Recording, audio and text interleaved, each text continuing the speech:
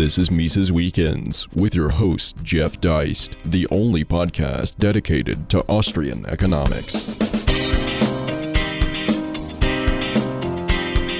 Well, ladies and gentlemen, welcome back once again to Mises Weekends. I'm joined by a guest that doesn't need much of an introduction to most of you, no doubt, Dr. Jeffrey Herbener, obviously a longtime friend and senior fellow at the Mises Institute, also a professor of economics and actually chair of the Department of Economics at Grove City College in Grove City, Pennsylvania. And Jeff, it's been a while, but thanks for joining us. Great to talk to you. Well, thanks for having me on. It's always a pleasure. Well, we are talking this weekend about the Fed and trying to demystify it a bit and talk about the mechanics. And Dr. Herbener, as you know, it's no great crime for anyone to not understand how the Fed operates mechanically or even conceptually. I would venture that really even the majority of economists don't have a real good sense of how the Fed operates. It's become almost a niche in economics, in monetary economics. But I wanted to just give our audience a little bit of an Austrian basic course in the Fed this weekend. So maybe we could start, if you could, just give us a brief overview of how the Austrian school views money and the creation of money versus other, nominally free market schools, Chicagoites, monetarists, et cetera. What makes the Austrian perspective on money and banking different? Well, as usual, the Austrians take a causal realist view. So we want to observe the actual process on in money inflation and credit creation. This would be opposed to, say, a monetarist economist who doesn't link these things together but treats economy in a kind of overly aggregated way. So our position is simply to look at what the Fed does in practice and how they conduct their, say, an open market operation, and the way in which this and their regulatory apparatus over the banks then allows the banks to expand their loan portfolios through the issue of checking account balances. So basic process is that the Fed will buy securities from banks and pay them with reserve balances. And they regulate banks to hold a certain fraction of those reserves against their checking accounts. So if a bank sells $1 million of securities to the Fed, the bank can then use that $1 million as a reserve and parlay on top of that $1 million reserve, $10 million, let's say, new loans. And they extend these loans to customers by just crediting their checking accounts. But this most recent round of quantitative easing since the 2008 crash, this is really an unprecedented in terms of volume. In other words, the Fed is creating bank reserves at a pace it never has before. Is that correct? Yeah, that's right. Before the QE programs began in the fall of 2008, the Fed's balance sheet was about $850 billion. And today it's about $4.4 trillion. And this represents the acquisition of about $2.5 trillion worth of Treasury securities by the Fed and about $1.7 trillion in mortgage-backed securities. Yeah, it's really incredible to think about, but I'm sure a lot of our audience is familiar with these terms, but can you talk a little bit about what the monetary base is, i.e. the Fed's balance sheet, versus the broader money supply itself? Sure. So the monetary base is the items that the Fed directly controls that are monetary. So it includes the currency that they print, and then it includes bank reserves. So the currency right now is about $1.4 trillion, and the bank reserves are about $2.6 trillion. So the monetary base is about $4 trillion. And then, as we mentioned earlier, the banks with those reserves, the banks can create checking account balances by extending loans to customers. And of course, they create checking account balances just as a regular part of their business. And then, so the money supply would be adding in those claims to money or checking account balances along with the currency to get, say, a money aggregate of M1. Well, a lot of people say that increasing commercial bank reserves does not create inflationary pressure because, as you mentioned, those reserves stay within the commercial banks themselves. They're not let out. They're used as a reserve against checking demands. Would you disagree that, I guess we've more than quadrupled the monetary base? Would you disagree that this $2.5 trillion of new bank reserves is going to have an inflationary effect ultimately? Right. It certainly will if banks go back to their normal lending practices and reduce their reserve holding to, say, a fraction of just maybe, say, 10%. Then this would involve a quite enormous expansion of their checking account balances through credit creation. Right now, they're holding pretty close to 200% reserve. And historically, that's higher than usual. The only time it's ever been at this level, anything near this level, was during the Great Depression. But isn't this interesting, though, that this attempt to stimulate the economy by creating bank reserves, it doesn't force banks to lend. If there's not credit-worthy borrowers or projects out there, then in effect, you're risking inflation without necessarily stimulating the economy here and now. Yeah, that's exactly right. It's back in the 1930s, the opponents of this kind of policy that the Fed had adopted back then likened it to pushing on a string. So the Fed, of course, can create all these bank reserves at once, but as you say, this doesn't necessarily create demand for credit, worthy projects for banks to lend into or for entrepreneurs to undertake. And so we have a repetition, just like we did in the Great Depression, of a suppression of business investment because of the tremendous uncertainty that exists in this particular economy. So we're talking about the supply of money and the shorter version of that, the monetary base. So that's sort of one side of the coin here. But the other side of the coin is the cost of money. Can you explain for us, first and foremost, the concept and the idea behind the federal funds rate? Sure. The federal funds rate is the interest rate that banks charge to other banks when they engage in interbank overnight lending. Basically, this is the lending that one bank would do to another bank of the reserves that bank holds. And the main reason for lending reserves in this manner is, again, to meet regulations. So that's the Fed funds market. And this market, of course, by moving reserves around to banks that could use them to parlay loans, would maximize really in normal times, the extent to which checking account money substitutes could be created on the basis of these reserves.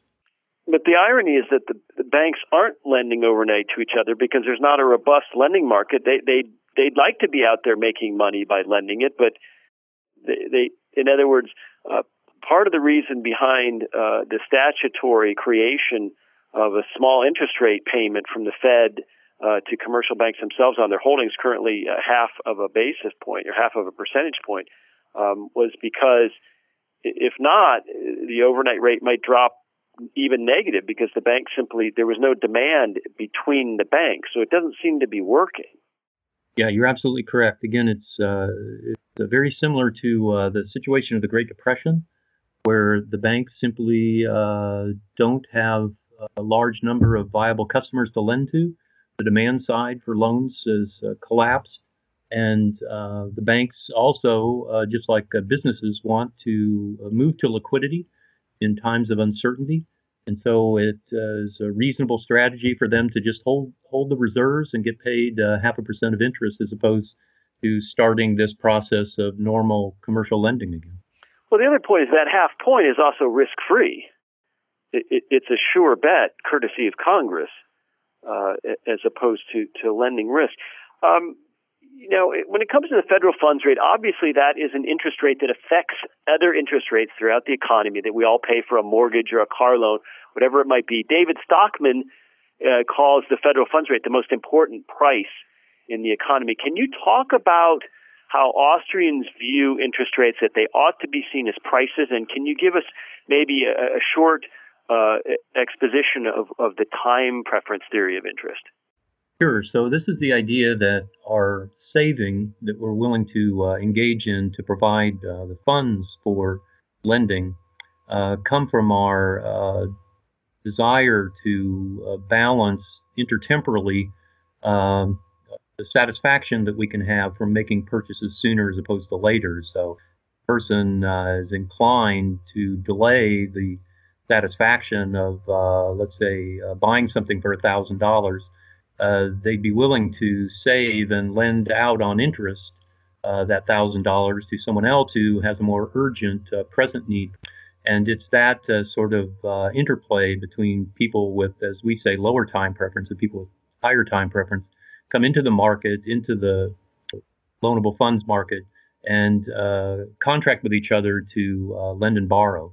And so just like in any other market, the interest rate is the price that clears this market. And it would be set in without government interference, just like any other price, to reflect the preferences that people have in this market.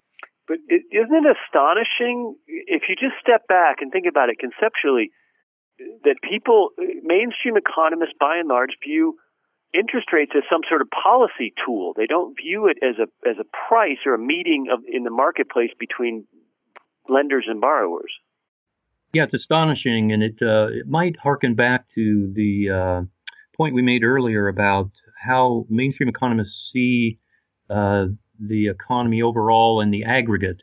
So they think that every production activity in the economy is stimulated by aggregate demand. And so lower interest rates, in their view, would always elicit more spending and therefore have a positive stimulus effect on the economy.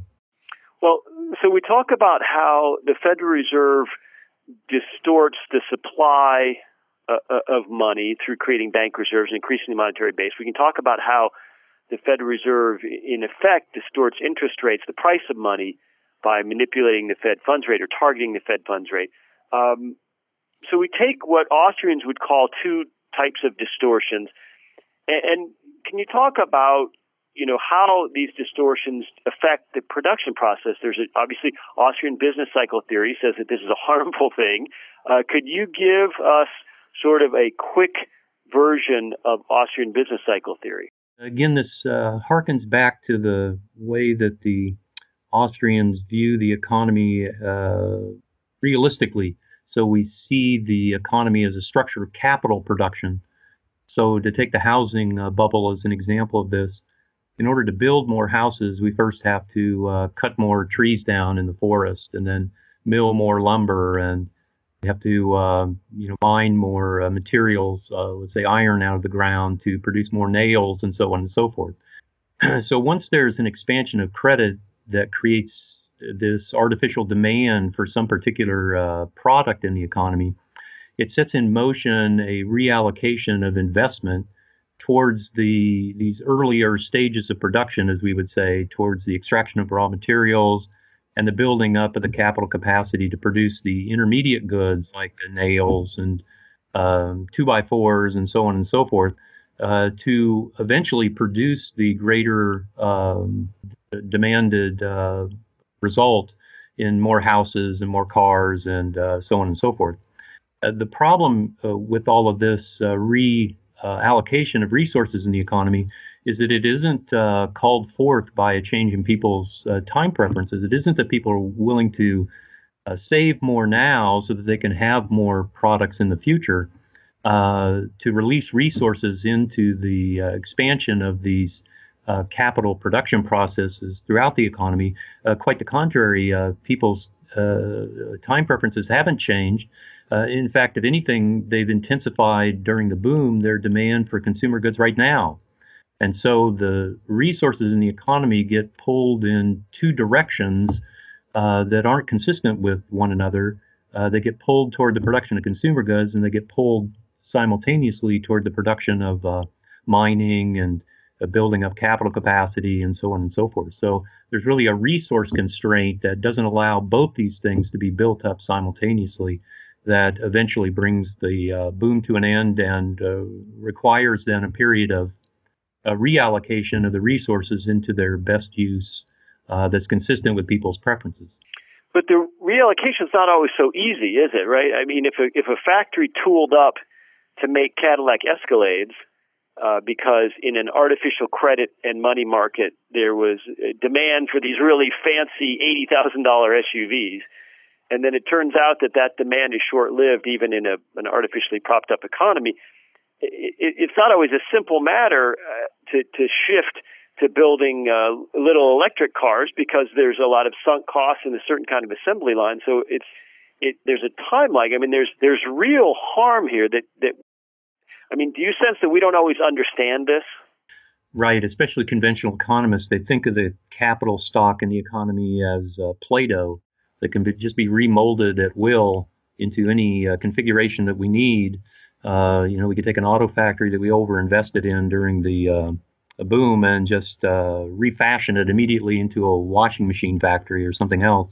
But as you point out, there's a degree of specificity that's created in the boom in producing these capital goods. You have a lumber mill that you produce, and you can't just, without cost, tear it down and reallocate the resources into other uses that are now being demanded in relatively more highly.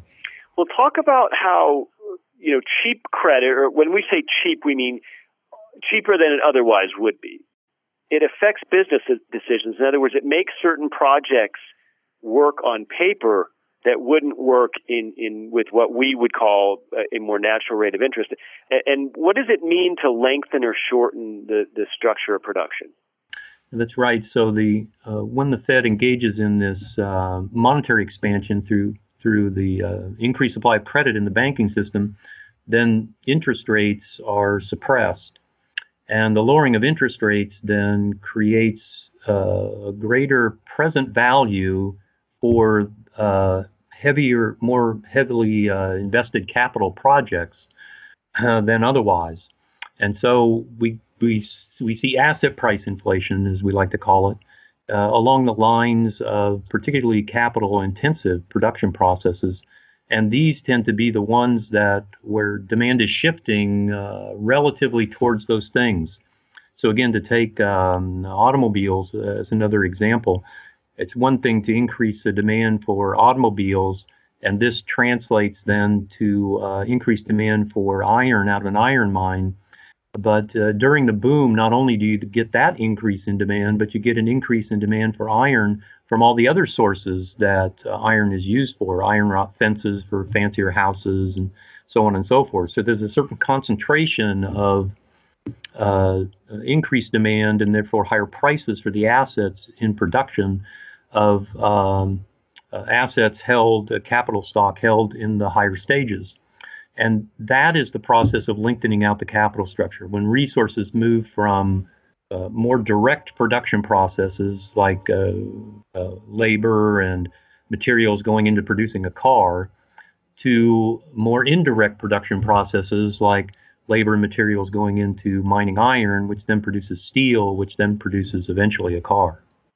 Well, Jeff, despite these distortions, there are people who benefit, right? Can you talk a little bit about how, unlike helicopter money, which is the joke that Ben Bernanke famously said we could dump money out of helicopters, well, that would be distributed somewhat evenly across people and across the economy, but that's not how things happen with the Fed. Can you talk about the importance of primary dealers and how help us understand the concept of earlier recipients of new money? Sure. So we'll start with the latter point because it's, I think, more basic. So when the Fed inflates the money supply and they use it to buy something, then, of course, the first recipients, the ones who receive this new money first in the social process, benefit the most. They get wealth transferred to them because they're able to buy the goods that they want to buy with this new money before prices are bid up generally.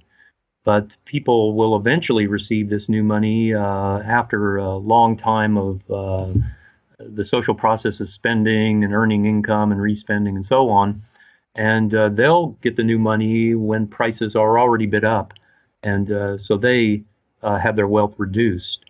Now, the primary dealers are first in line in this process of money creation. So they are the ones that the Fed buys securities from or sells securities to as they start this process of monetary inflation and credit expansion. So for folks who aren't familiar, I mean, primary dealers are actual banks or security brokers that are authorized to deal directly with the Fed itself. So in a sense, the names of these primary dealers are available. So if it's cronyism, it's not hidden per se. Yeah, that's right. So they're the big banking houses, security houses, Citigroup, Goldman Sachs, J.P. Morgan, Wells Fargo.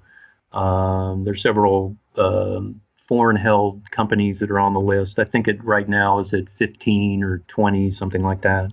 So UBS is on the list, Deutsche Bank, Credit Suisse, and so on. Well, ladies and gentlemen, I'm actually sitting in a hotel in Las Vegas as we record this, and this area is called Lake Las Vegas in Henderson.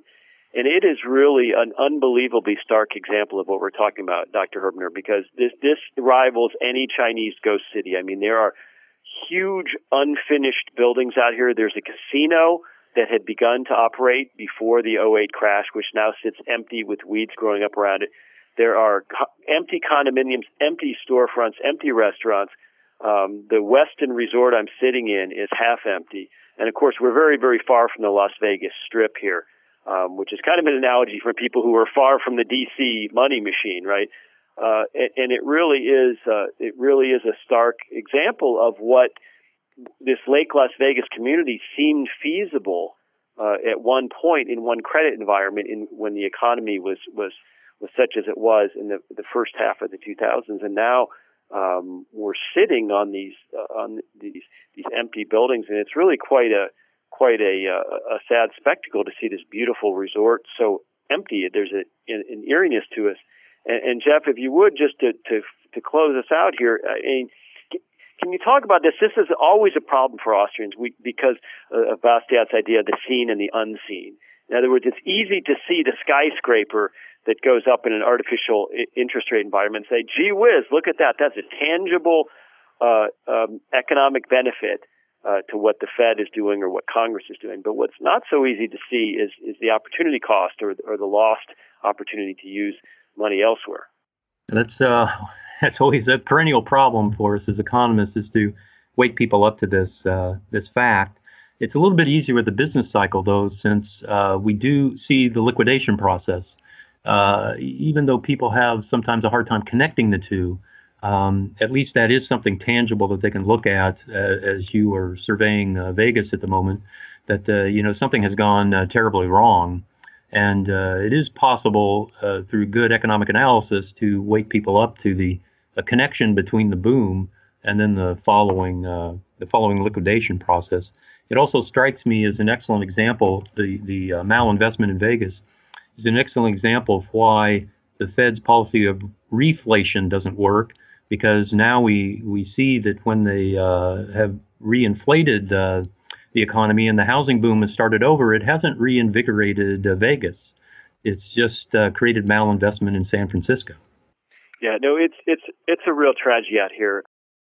So, Dr. Herbener, we thank you so much for your time this weekend. Ladies and gentlemen, we're going to post a link to a really interesting out-of-date publication from the Federal Reserve Bank of Chicago itself that explains Fed money mechanics. And I've sent this around, and really even quite a few economists haven't seen it. So I really recommend, if we want to be adequate critics of central banking, the Fed, we really have to understand what it's doing and how it operates. So I'm going to recommend that to you. And of course, Jeff, there's a million books that people could read on this. If you go to Mises.org, I'm going to throw out Rothbard's Mystery of Banking, of course, Rothbard's What Has Government Done to Our Money?